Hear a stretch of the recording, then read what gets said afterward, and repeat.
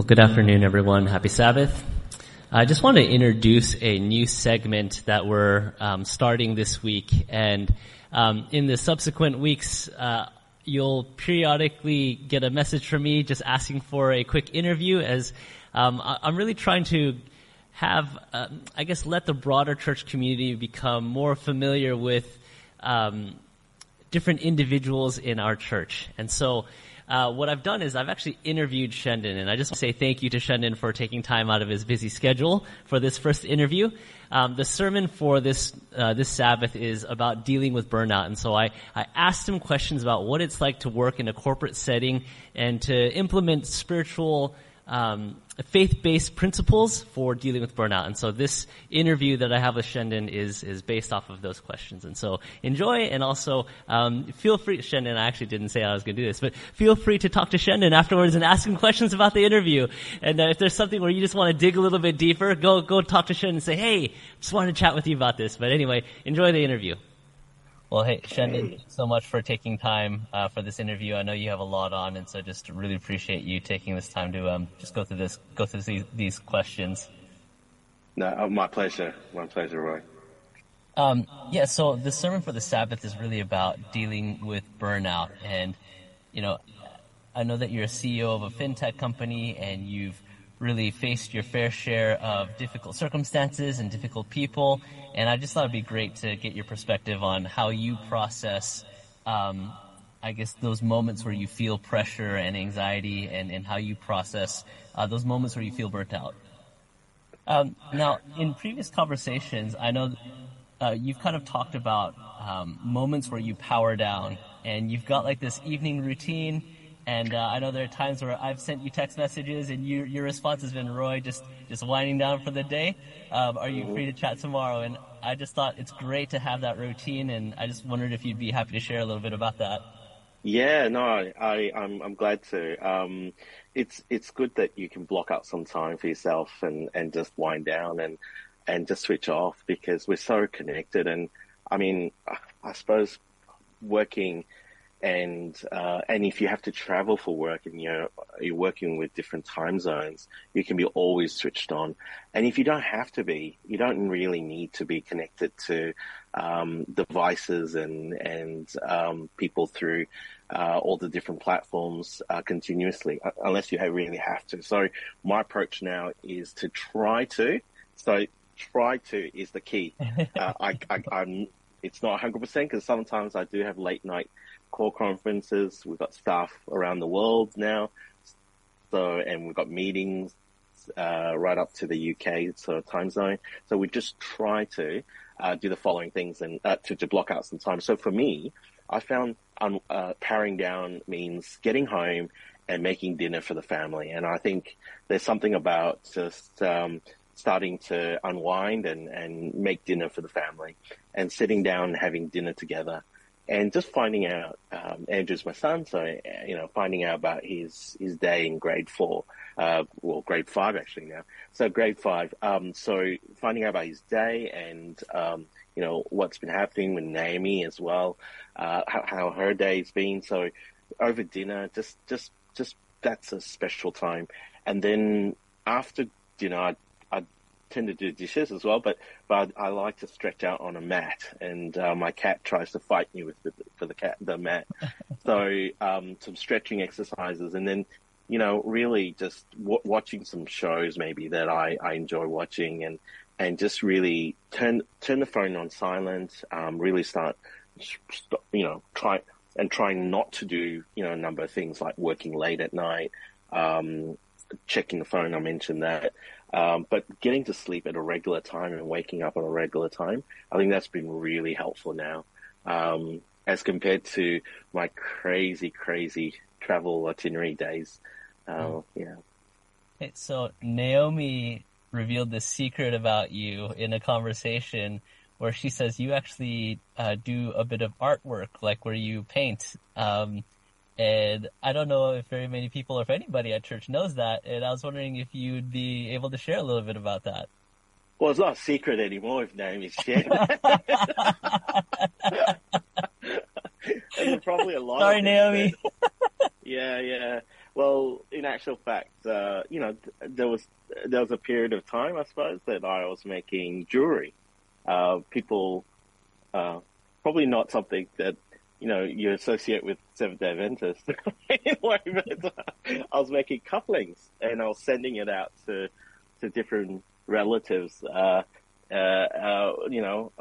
handmade cufflinks. And so I love using my hands. So I've got a paint set, but yeah, no, not lately. Though it hasn't been lately. Yeah. Oh, that's very cool. Very, very cool. So one of the main points of this sermon is really what it means to make God's work your work. And Shendon, as I've gotten to know you over the years, I've really appreciated how you've centered your life around God and how you've incorporated Scripture into your life and how you run your business. And I just wanted to ask you, how does your faith inform how you process results and success, and also like the pressures and anxieties that are associated with work? Yeah, well, it's a very good question, Roy, and I'm still learning a lot about that. I suppose let me go back to, I suppose, a journey that God's been part of my life since school, high school, BCE, uni, getting my first job, being at my first job and my first projects and clients, right to today. Fast forward 25 years now, running a tech company. And I think it's something that has built up over time, my journey, learning in the workplace and walking with God and having God in my life. So I'm still learning. I'm still learning a lot, but it helps me to having God and having faith that God will take care of things and help me with wisdom and making decisions, really alleviate a lot of things and enable me to do much more and be, I suppose, not incapacitated in a way or spiraling down into a anxiety attack or burnout. So I've had those before, by the way. So I've had incidences where things have gone really wrong or in a very stressful environment where I haven't been able to just cope. So I've had to use some techniques to get out of that. But in general, I think day by day and week by week, having God in my life has really helped in managing work. And in terms of results, I know we're accountable for the results that we and targets that we have been given and we're responsible for. But for me, the results are really for God to determine in a way, because whether it's success or failure, we can't take pride in the successes because it's God that actually enables that success. Obviously, running a secular company, it's hard to express some of those things, but it is important to understand that who I am is I believe in God, and I believe that the outcomes are derived because God makes it happen. What we are responsible for is the process. So we are to be good stewards of the resources that have been given to us. Whether we are responsible for a team, whether we're responsible for a company, we have to be good stewards of those resources in the right way. We have to work with integrity. So that's part of that process, so that people can see us working with integrity. And a company with integrity is really about people, the people in the company with integrity and acting from top down. The board has integrity. The shareholders have faith in the board and the management team because they have integrity, and the staff have integrity as well. So they're some of the key things that drive the process, which then the result, I believe, is up to God. But in the secular world, we take responsibility for the results and we are accountable for the results. But for my faith, I know that God determines that result, and I can't boast about successes nor when it's failure, I have to reflect and go and think about how what God has really wanted as part of the outcome itself. I hope that makes sense. Yeah. Oh, no, definitely. What's been most helpful for you in terms of recovery? Like, what have you found to be useful in terms of just giving you that ability to be resilient? Yeah, I think I was just reflecting on, I suppose the time that I've had quite stressful and difficult sort of situations. The thing that really helped me the most was actually hymns. And probably it might be something that you might not come to you immediately, but listening to hymns and singing hymns actually helped me to get out of situations where I've been tied up in a particular event. So that's really been one of the things that I look back and I go, what's really helped me? And I think, hymns would be one of the key things, and certainly walking and talking with God. Nature is the other element. Being able to go into nature, or whether it's being able to face the ocean or be in a forest, I think God's voice is clearest in nature. So I think those two things, I would say, for me, have helped. Others would spend a lot more time in prayer. Others would search the scriptures and talk to other people, like their pastor or friends. But for me, I think listening to hymns and singing hymns, as well as being in nature, have really helped. And obviously, a wonderful supportive wife has helped me through. And I remember 2 occasions that she helped me with singing some of those hymns. Well, that's fantastic. Yeah. Thanks so much for sharing, Shendon. Appreciate your time. No worries. Yeah, I'm glad. I'm looking forward to your sermon. Me too. Well,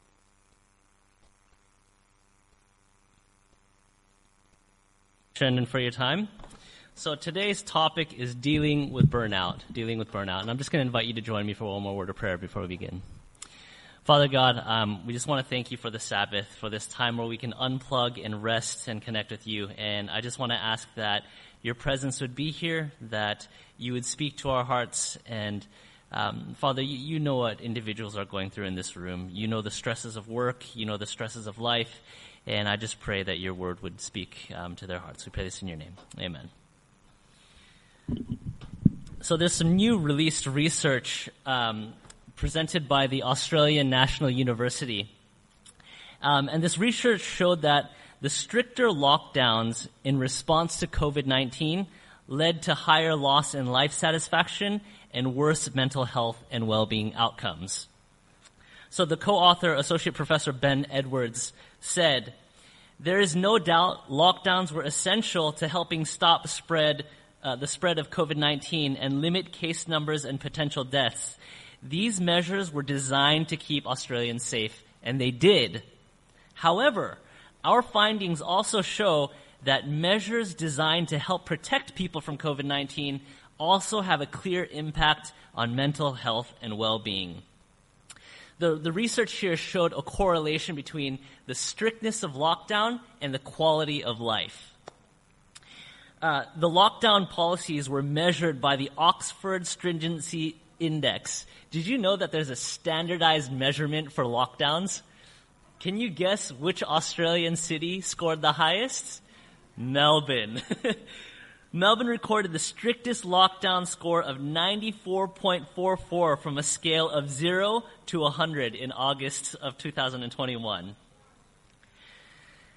So Melbourne had prolonged lockdowns over a span of 2 years, which you are very familiar. And the question was, what implications did that have for our mental health and our satisfaction of life? Now, interestingly, the research was able also to show, it was able to drill down in the specifics of how different people in different demographics responded to the pandemic. And what I found interesting is that the reason for stresses were different from men to women. So, for example, and this is a very general statement, but I think they just kind of asked in the survey different questions and then asked the gender. But here are the categories. For men, it was the lockdowns that lowered the quality of life. But for women, it was the increased number of community transmission that lowered down the quality of life. It was the thought of, oh no, I might get COVID, or my family members or my children might get COVID.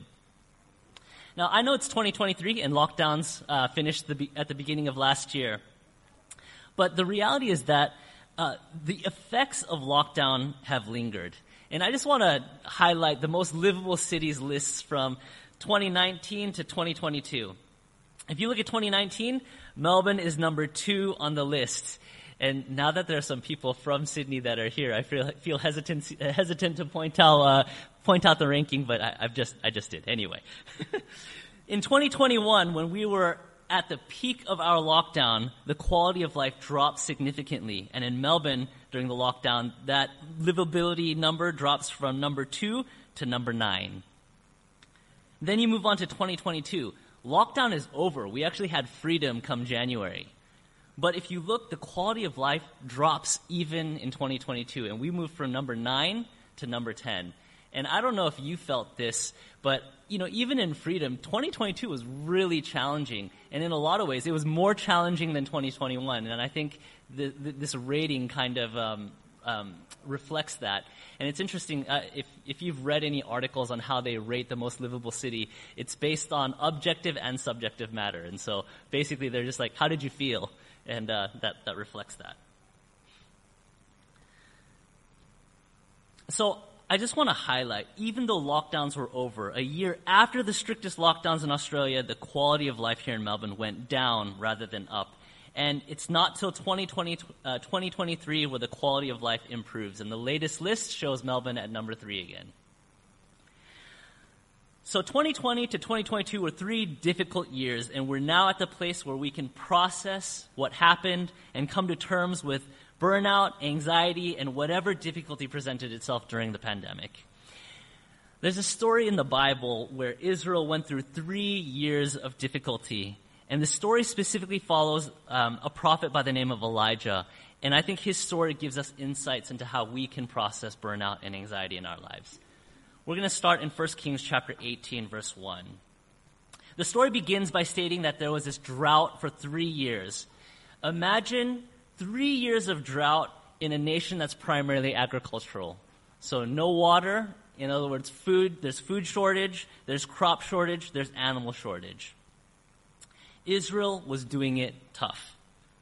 So God speaks to Elijah the prophet, and he tells him, go speak to King Ahab, the worst king in the history of Israel, and go tell him about all the things that he's done wrong. Now, if you picture Elijah is this simple prophet of God. He doesn't have an entourage. He doesn't have an army. He doesn't have he doesn't have a group of mercenaries that can protect him from the king. He has to go to the most powerful individual and rebuke the king. In the next scene, we read about Elijah's meeting with Ahab. And Elijah tells Ahab, you have forsaken God's commandments and worshipped Baal. Now, the irony of this story is that Baal is a rain god. And he's supposed to control the rain, but Israel has been in drought for 3 years. See, God sees Ahab and his wife Jezebel influencing the whole nation of Israel to worship this deity, and as a response, God shows his sovereignty by giving a drought. There are moments when we as humanity, we try to replace God with innovation, with technology, with policy, and the reality is when all comes to naught, we are left to submit to the sovereignty of God. It's an uncomfortable place to be, helpless, but it's in these moments where we get to know what's on God's heart.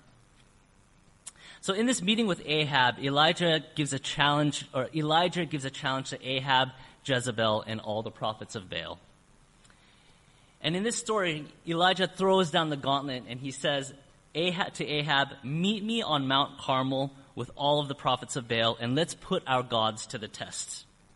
Bring the people of Israel, bring the prophets, and we're going to build 2 altars, one for your God and one for my God. And whichever God answers by fire, that is the true God. Everyone who's present at the meeting listens to the suggestion and agrees this is a good idea, and the prophets of Baal go first.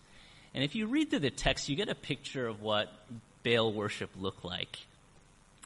It says that they called on Baal from morning until noon, and the text says they're jumping and dancing around the altar, hoping that somebody would answer.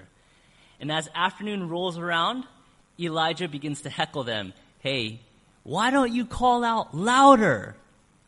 Maybe Baal's away on a trip, or maybe he's sleeping. And as you continue on in the story, the day progresses and the prophets of Baal, they begin cutting themselves. And these poor prophets, instead of finding a solution, they end up hurting themselves, and they're worse off than when they started. So next, it's Elijah's turn, and you'll find there's such a stark contrast between how Elijah responds to God or interacts with God and how the prophets of Baal respond to God. First, Elijah builds this altar with 12 stones, one stone representing each tribe of Israel. Then he digs around the altar and he has water poured over the altar 3 times. Now this is kind of counterintuitive because if you want somebody to answer by fire, generally you don't want to pour water on the thing that you want to light on fire. But this is what he does. Now in this story, usually the fire is what's emphasized.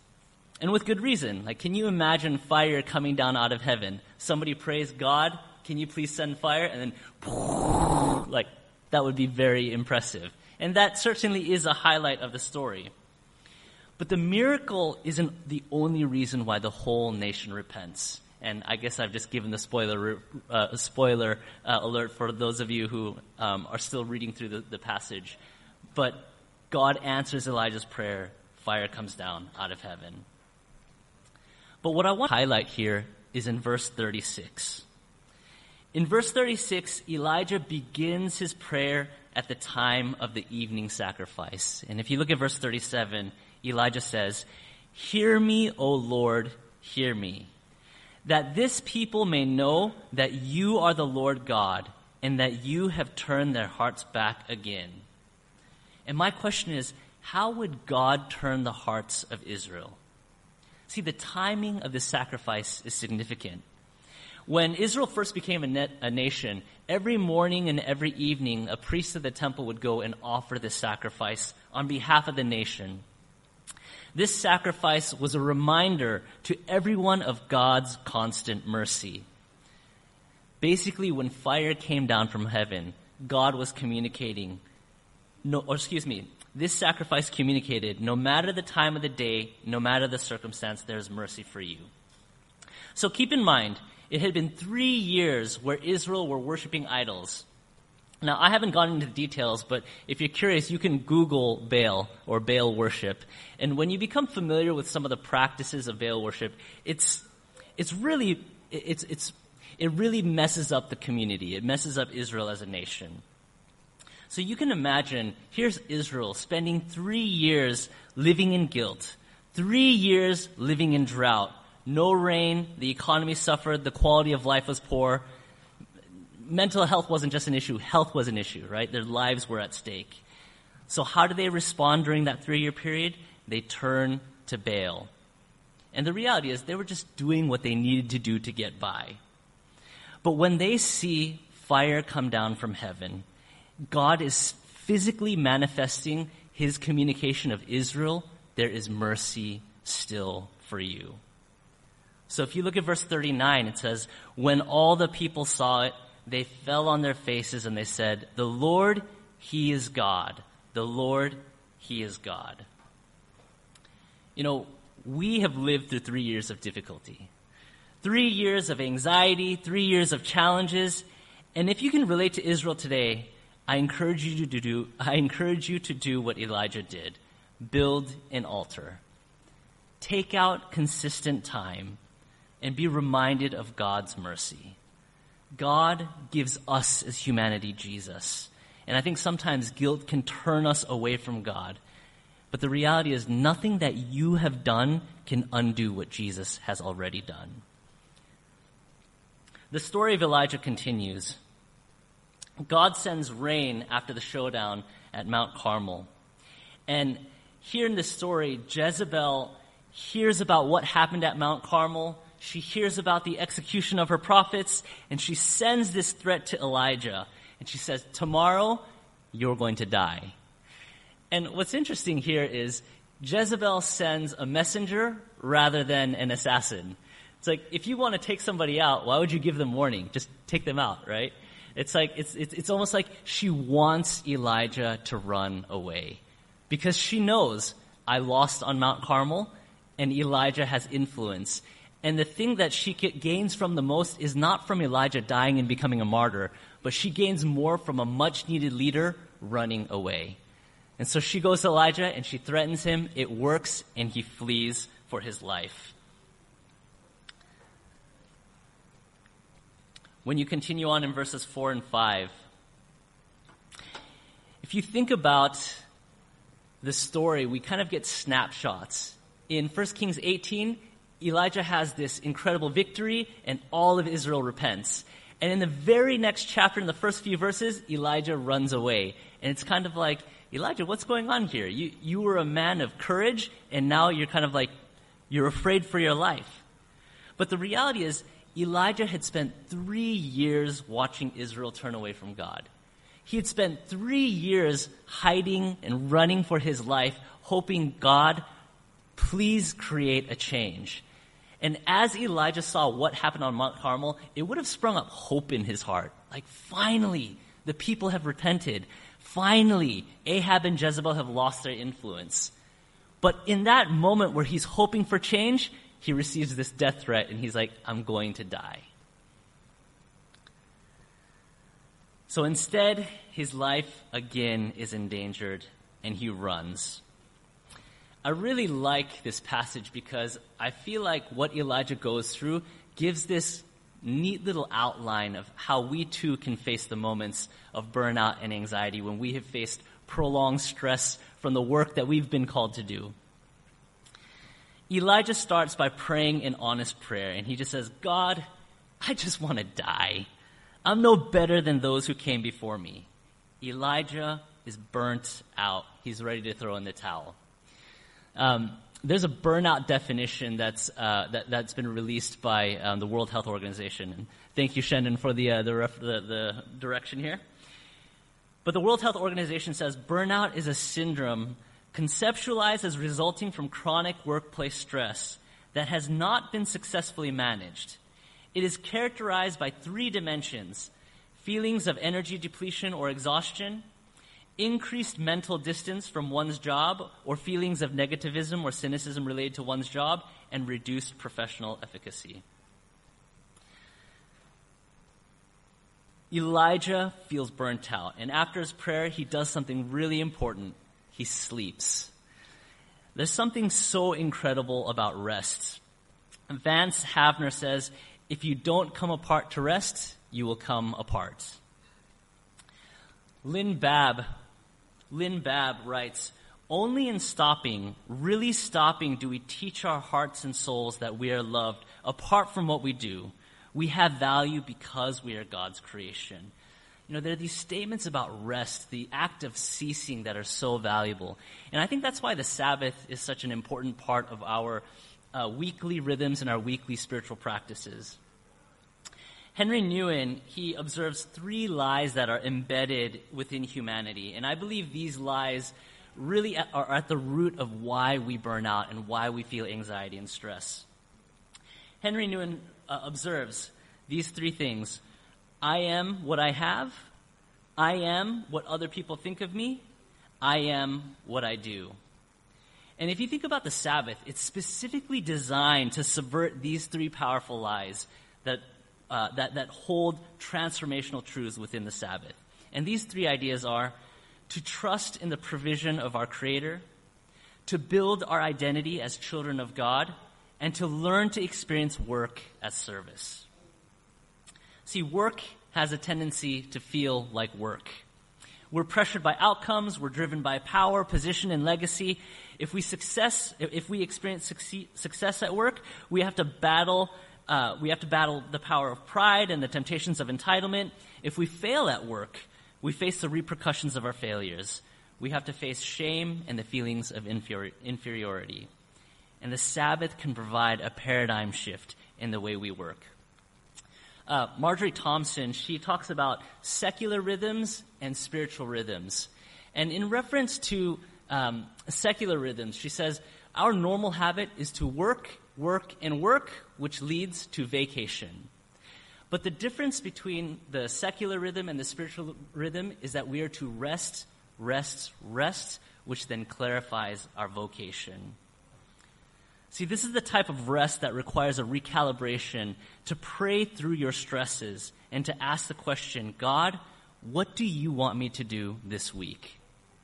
I really like this passage in Matthew chapter 11, verses 28 and 29, because Jesus highlights this secret embedded in this concept of rest. And here in the text, Jesus says, come to me, all you who are weary and burdened, and I will give you rest. Take my yoke upon you and learn from me, for I am gentle and humble in heart, and you will find rest for your souls.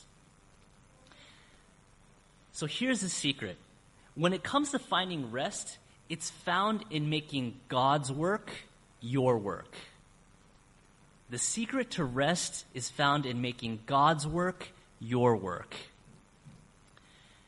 You know, so often we make our work God's work. Please, God, bless this work that I have. Bless this project. Bless these efforts. And we're taking what we want, presenting it to God, and asking Him, please do something with this.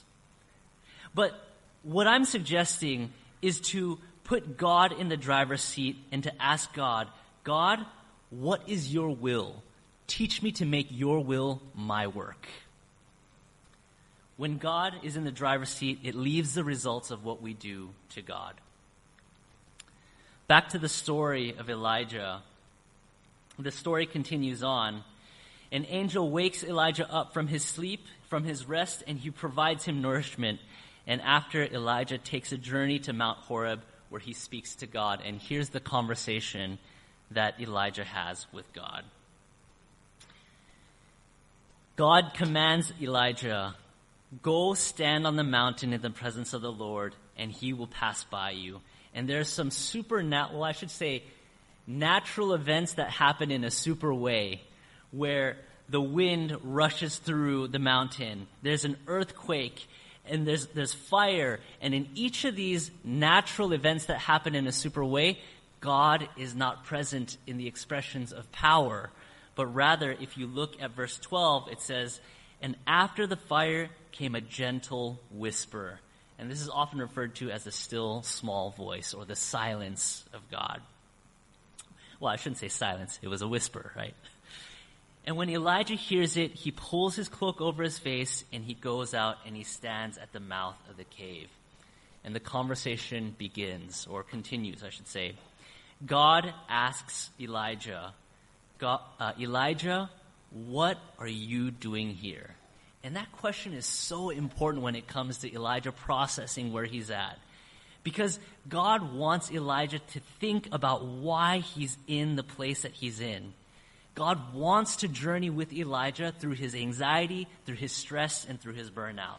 And it's in the still small voice that God speaks. There's this quote in the Ministry of Healing, and I'm going to read it in its entirety. Okay, the font is fairly large. I encourage you to read through it as I read through it as well, and I'm going to actually read through the whole thing. In Ministry of Healing, the quote goes like this. All who are under the training of God need the quiet hour for communion with our own hearts, with nature, and with God. We must individually hear Him speaking to the heart when every other voice is hushed, and in the quietness we wait before Him. The silence of the soul makes more distinct the voice of God. And He bids us, be still and know that I am God. This is the effectual preparation for all labor for God. Amidst the hurrying throng and the strain of life's intense activities, he who is thus refreshed will be surrounded with an atmosphere of light and peace. He will receive a new endowment of both physical and mental strength. His life will breathe out a fragrance and will reveal a divine power that will reach men's hearts. Many, even in their seasons of devotion, fail of receiving the blessing of real communion with God. They are in too great haste. With hurried steps, they press through the circle of Christ's loving presence, pausing perhaps a moment within the sacred precincts, but not waiting for counsel. They have no time to remain with the divine teacher. With their burdens, they return to their work. These workers can never attain the highest success until they learn the secret of strength. They must give themselves time to think, to pray, to wait upon God for a renewal of physical, mental, and spiritual power. They need the uplifting influence of His Spirit. Receiving this, they will be quickened by fresh life. I just want to end with an experiment. Let's see if this works.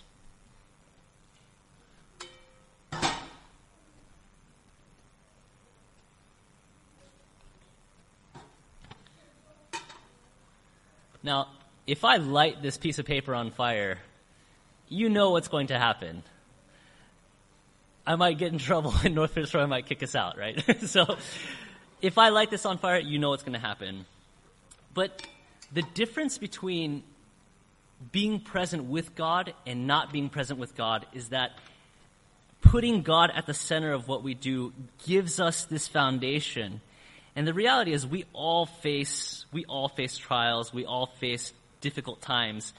But when you put something fragile around something like glass, which is solid, and then you light it on fire,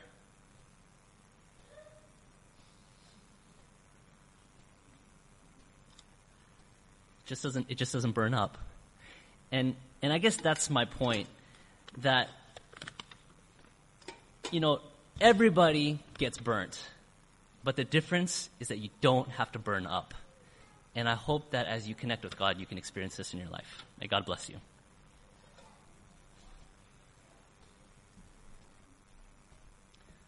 Would you join me in prayer? Father God, I just want to lift this church and this community up to you in prayer. Father, you know what's going on in our hearts, and I just pray that you would call us away, give us those pockets of time where we can connect with you, commune with you, and to find restoration and strength. We pray these things in your name. Amen.